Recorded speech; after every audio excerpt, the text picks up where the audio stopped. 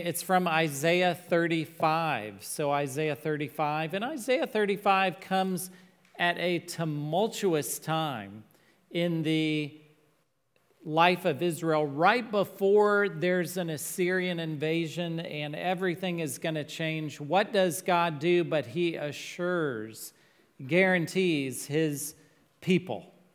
And it is part of God's mercy and grace that he does this, gives them this assurance. And this is our assurance. If your life is found in Christ, if you've placed your faith in him, there are assurances in this life with Christ. So let's look together. I'm going to read Isaiah 35, verses 1 through 10, the whole chapter.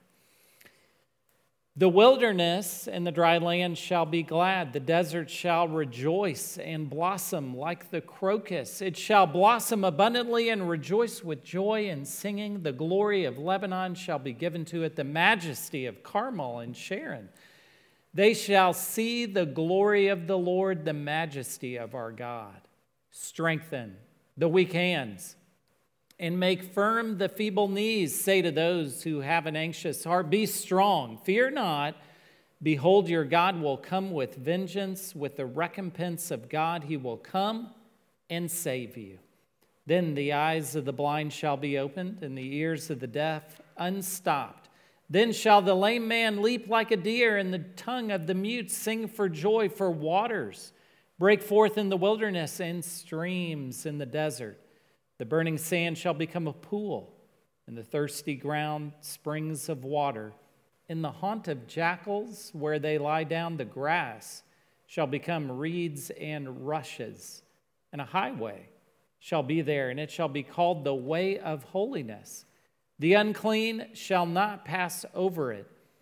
It shall belong to those who walk on the way, even if they are fools, they shall not go astray. No lion shall be there, nor shall any ravenous beast come up on it. They shall not be found there, but the redeemed shall walk there. And the ransomed of the Lord shall return and come to Zion with singing. Everlasting joy shall be upon their heads. They shall obtain gladness and joy, and sorrow and sighing shall flee away. Let's pray together. Oh Lord, would the assurance of this passage be ours this morning? Work in and through your truth and your word, that we might indeed thrive and flourish in times like this, we pray in Christ's name. Amen. You may be seated. Sometimes we are cynical about guarantees and assurances. And if you enter into Google, I had too much unsupervised time as a kid, by the way. If you enter into Google, guarantee it guy, guess who pops up? George Zimmer, he was the CEO of Men's Warehouse. It was a company founded in Houston. Do you remember this guy? I guarantee it. Every commercial Men's Warehouse had while he was CEO, every commercial ended with him saying, I guarantee it. I guarantee it. Those are good words, and indeed, if you are a consumer, it's wonderful to have this assurance that somebody is guaranteeing. Someone who has not stood in the Costco return line and judged other people because they have a liberal return policy. Yes, I'm returning this half-eaten muffin. I didn't like the taste of it. I'm not judging you if that's you. But we have all, as a consumer, what happens is if they have some kind of liberal return policy at the store, yes, I ran a marathon in those shoes, but they didn't quite fit, so I'm returning them. Something like that, it gives you confidence, doesn't it? It gives you confidence. And this morning, what we have here in Isaiah 35 is absolutely supernatural truth laid out before us right before this unknown time in the life of Israel when Assyria would come and invade. And what God is doing is he's assuring his people. I've got this. I've got this. This is how you can move forward in uncertain times. We can tie our life to the assurances and the promises that our God gives us, and this is the answer to our worry, to our anxiety. And we need that kind of assurance. God's people needed it then. I mean, we're talking 800 BC. God's people need it now. We need these assurances. We need this guarantee that we could flourish and blossom as God's people no matter where we are at and what's happening in our life. So how do we get this assurance? What's it look like? Well, the first place you find this assurance is in God's promises. And this is in verses 1 and 2, God's promises. And what we find out here, the wilderness and the dry land shall be glad. This is a real reversal that happens. And this is a feature both of Isaiah and the gospel message, that you have this reversal. The way up is the way down in humility. The proud are humbled. The strong are only strong because of their acknowledgement of their weakness. This sort of upside down world that the gospel gives us is one of the features of the power of God. Now, the wilderness, and by the way, remember the women's retreat, October 20th through 21st, you'll explore this theme further. But the wilderness, this is a little challenging for us because we like wilderness, don't we? We like natural areas. But that wasn't the case then. The wilderness was really symbolic of the wild, chaotic, unknown places where you didn't have resources. And the dry land shall be glad. The desert shall rejoice and blossom like the crocus. And the crocus is a desert flower. And this is sort of familiar area for us in the hill country. The crocus, a beautiful white flower that would flower when you get spring rains or late winter rains in the Middle East and in Israel. And so, not unlike how we might get a rain come through. Oof, we need rain. And you get everything flowers. All the weeds start growing. But the crocus is beautiful. And what God's declaring through his promises is, look, this is the outcome. And in the midst of the challenges that you face in your life, you're going to beautifully blossom. You're going to flourish and thrive. Look at verse 2. It shall blossom abundantly and rejoice with joy and singing. The glory of Lebanon shall be given to it. The majesty of Carmel and Sharon, sort of a complex there, brief phrase. Lebanon's fertility, Carmel and Sharon, majestic mountains. And what's going to happen? They shall see the glory of the Lord, the majesty of our God. And so this is a promise that God's making at the outset of this passage.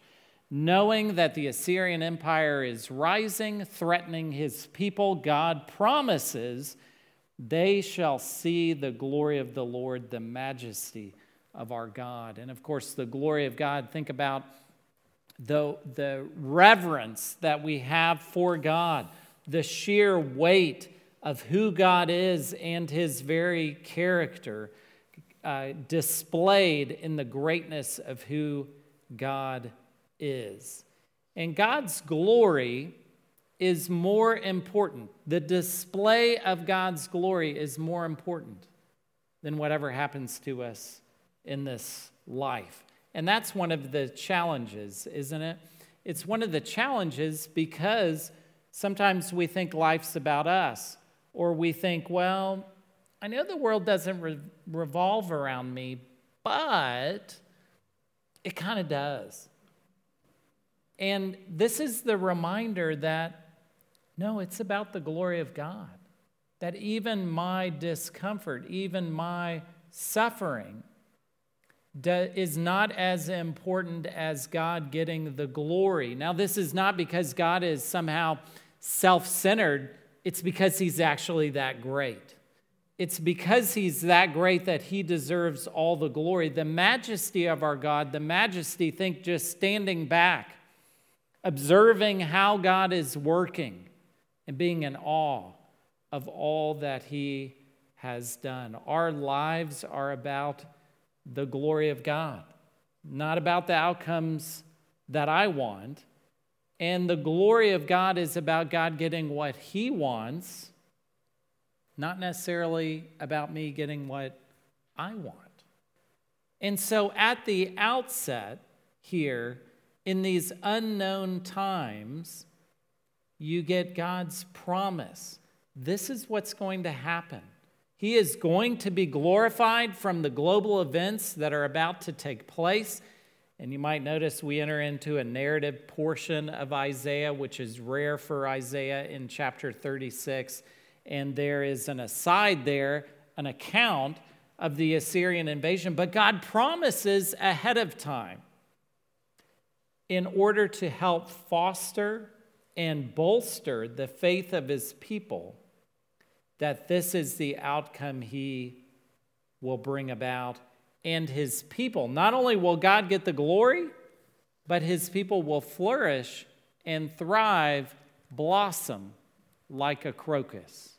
Blossom like a flower in a desert. In an unlikely place, God's people can thrive and flourish in this difficult circumstance, even singing with joy and seeing the beauty of what God has done. So that's God's promises. Right at the beginning, verses 1 and 2, you get this announcement that God has this, here's where it's going, and faith, it's not really a leap of faith, is it? It's not really a leap of faith if God promises already what's necessary and what's going to happen. So we're talking about guarantees and assurances.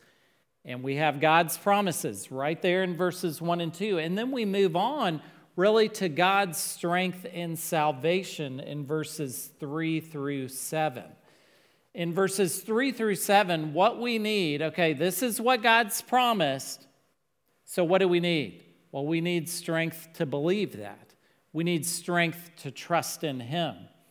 And so in verse 3, we read, strengthen the weak hands and make firm the feeble knees.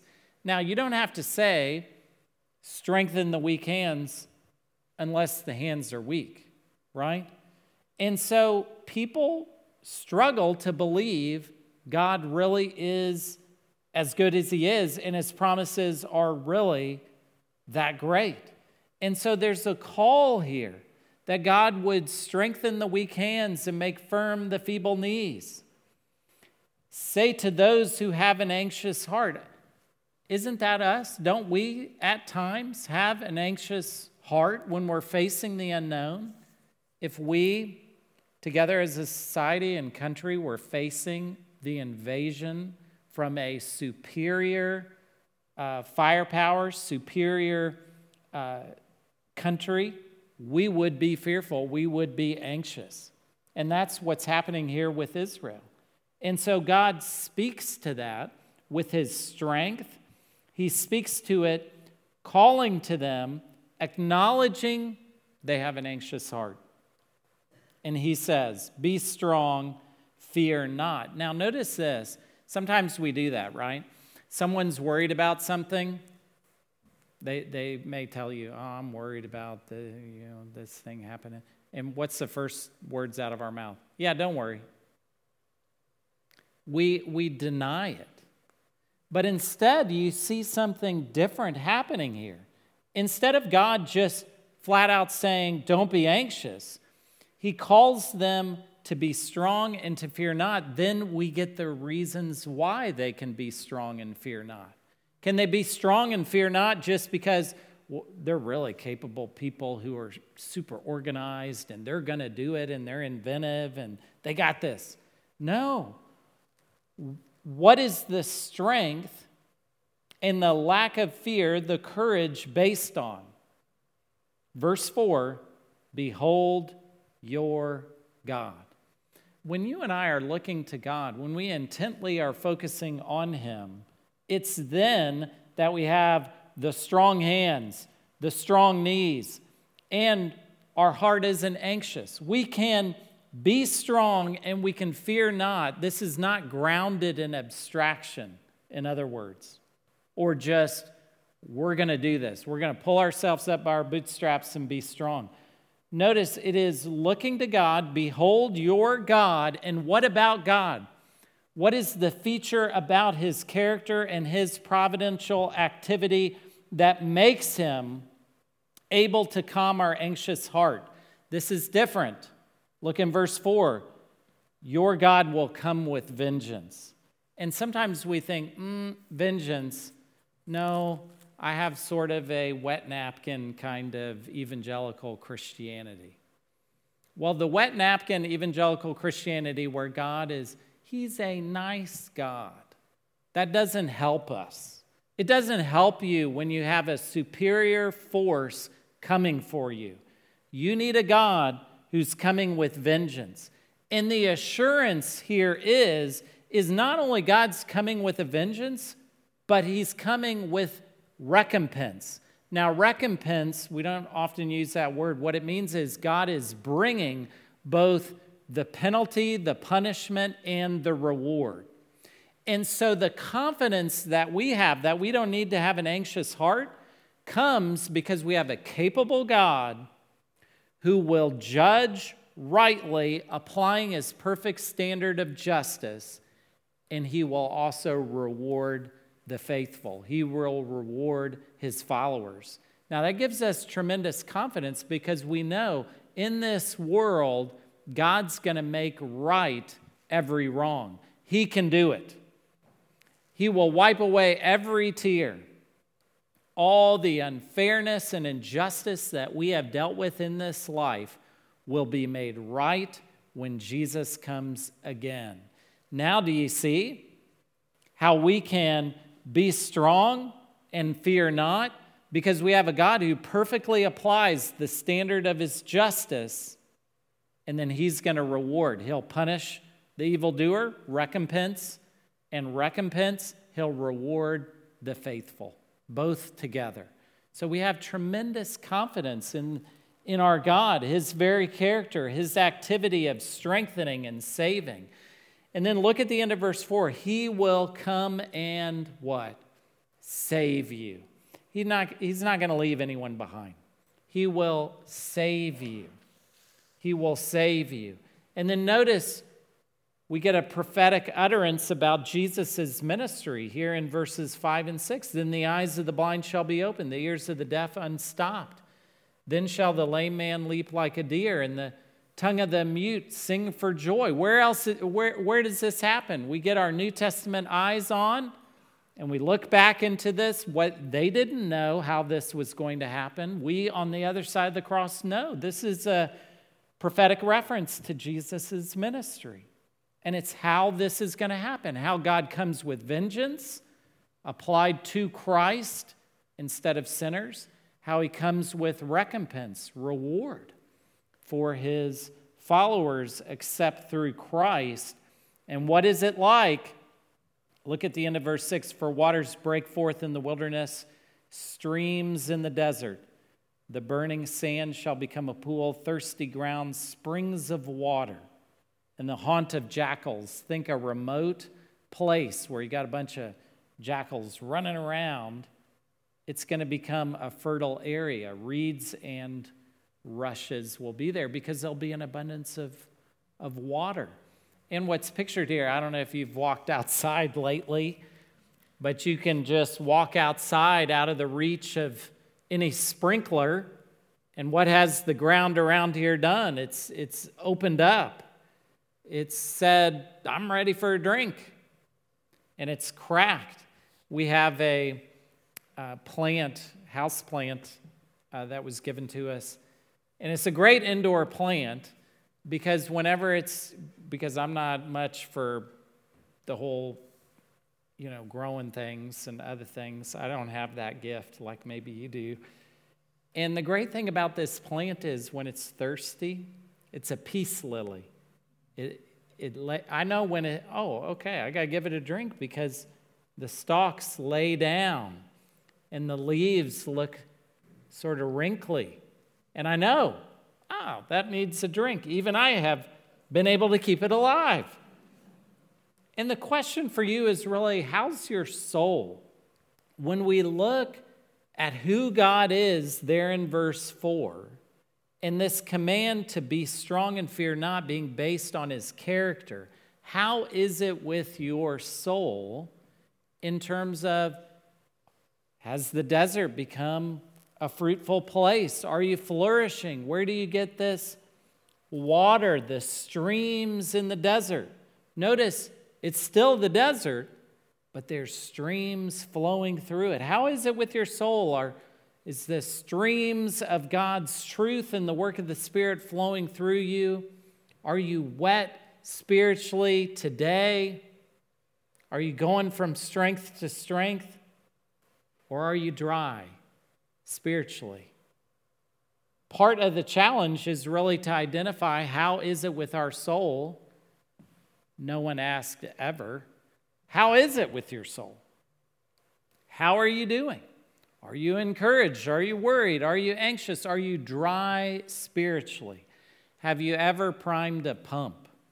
You know how to prime a pump. What do you got to do? You got to get water and you pour it down into the pump, and then that's enough to sort of kickstart it, and you get the pump going.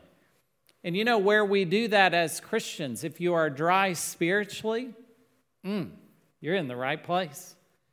Because what happens here in this community, in the church, and this doesn't happen in Bible studies, it happens in corporate public worship. It's something unique about corporate public worship in the experience of being together as a community. What happens is someone else in this community can help prime your pump, can pour some water on you. As you hear other people singing, seeing other people, and engaging, the pump of your spiritual life is primed. It's restarted. You know, I have a lawnmower, kind of an old lawnmower, kind of gives me trouble. The old carburetor on it is kind of gummy. And so what I was doing yesterday when I was mowing, 2 days ago, I had a can of starter fluid. And so I'd mow, and then it would quit on me. I'd go get the starter fluid. A little spray into the carburetor, get it going again. It'd quit. I just had the can with me. That's how I was mowing my lawn. Go around, spray a little more in there, get it going again. And we need that in our life, don't we? And it's more than just personal Bible study. It is coming together to feast on God's word, to feast here at the table, to be in community. How is it with your soul? If you are dry spiritually, you are in the right place. If you're a little cranky, you're in the right place. That the refreshment would come from the connection in community with each other and with God through worship. So God's strength and salvation comes to us in part through this expression of worship that we're enjoying here today as we feast on the wonder of who he is and his promises. And we can be strong and fear not. And you might feel pretty weak today. And you might be very fearful today. But you're in the right place for some water to be poured, some inspiration, spiritual truth to come to you that might help you to blossom like a crocus. So far what we've seen is God's guarantee, his assurance. It comes through his promises, his strength and salvation, and finally it comes through this ransom that is given in verses 8 through 10. And we read here in verse 8, and a highway shall be there. And everybody said, Bernie, Texas, gone forever, right? The problem with this passage is we see the wilderness as good, but the text there in verse 1 sees the wilderness as bad. And then highways, we don't like highways, but highways were good things then. because it allowed you to get where you're going. And so a highway shall be there. It shall be called the way of holiness. And this is the highway for God's people coming back in exile and being able to transit and come back to the promised land where they were. It's a physical representation of a spiritual reality that God makes a way for us. God makes a way for us to come back to Him in repentance, to come back to Him in dedication and obedience. And so the highway is going to be there.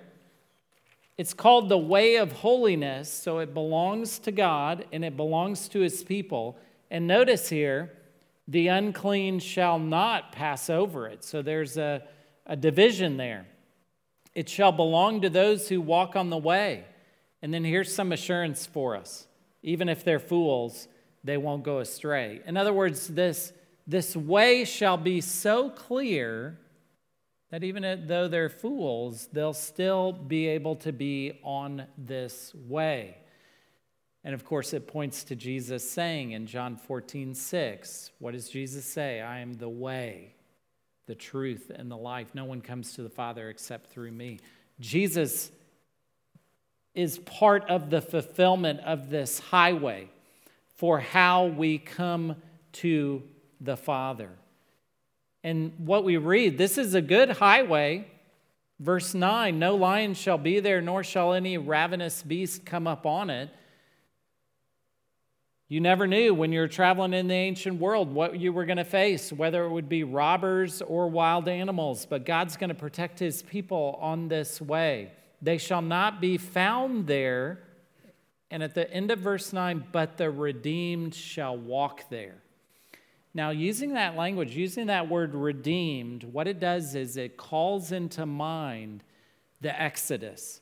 And the Exodus is really seen as the high point and the climax of the Old Testament deliverance of God's people. And so they are redeemed, which means they are bought back. And God purchases His people, takes them for His own, and then puts them on a highway in the wilderness to the promised land. And so this recalls God's faithfulness to His people during the wilderness wanderings after Israel was delivered from Egypt. This recalls that God will deliver His people again, this time from Babylon, and they will return, and God will be faithful to them. And we read in verse 10, the ransomed of the Lord shall return. There's your guarantee. There's your assurance. And come to Zion with singing. Everlasting joy shall be upon their heads. They shall obtain gladness and joy, and sorrow and sighing shall flee away. Sighing there, groaning, any kind of complaining or disappointment shall flee away. God is able to deal with those things. And you notice here, verse 10, He calls His people the ransomed of the Lord.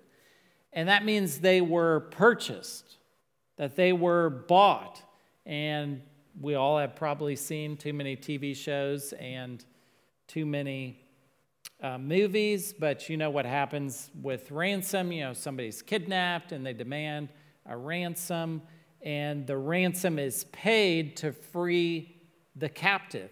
And sometimes we think incorrectly when we see the word ransomed, and think for a moment, because Jesus says in Mark 10:45, He said, the Son of Man came not to be served, but to serve and to give His life as a ransom for many.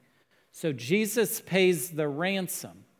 Only some of us might mistakenly think that the ransom gets paid to the devil. That the devil has, in point of fact, kidnapped us, and God pays the devil the ransom, Jesus Christ. And this was popularized by a medieval theologian, Anselm. It's called the ransom theory of the atonement. And as good as it sounds, it's totally incorrect. Why is that? Because the devil doesn't have enough power to take us captive. God doesn't pay the devil anything. It is not a fair fight between God and the devil. No, instead, the penalty, the ransom that is due to God for sin, it is paid by God himself through Jesus the Son. We could say, and this is true, that God saves us, ransoms us from himself. Because the wrath of God, because of his holiness, is due to us for sin. And so the ransom paid by Christ is actually paid to God, the Father. He loves us that much. He has mercy on us and gives us his grace. And so God predicts restoring the exiles then as a sign of his guarantee, his character, his assurance, his love, his provision for his people, that they might not be anxious or fearful as they encounter this difficult time. So God restores exiles as a national sign of how he is a friend to sinners today. He is steadfast in his love, always true to his promises. He guarantees it, and he gives us the true assurance that we need. And it's because of all that. All to him we owe, and we will indeed, no matter the circumstances, if our life is found in Christ, we will flourish. We will blossom like a crocus. Let's pray together. God, how we thank you for the assurances that we need, that you give us here in your word. And we thank you for the blessed assurance that we have in Christ, he who paid the ransom to you, due to you, on our behalf for our sin. We thank you for your grace. May that everlasting joy be upon our heads. May we as your people obtain gladness and joy and see sorrow and sighing flee away, we pray. In Christ's name, amen.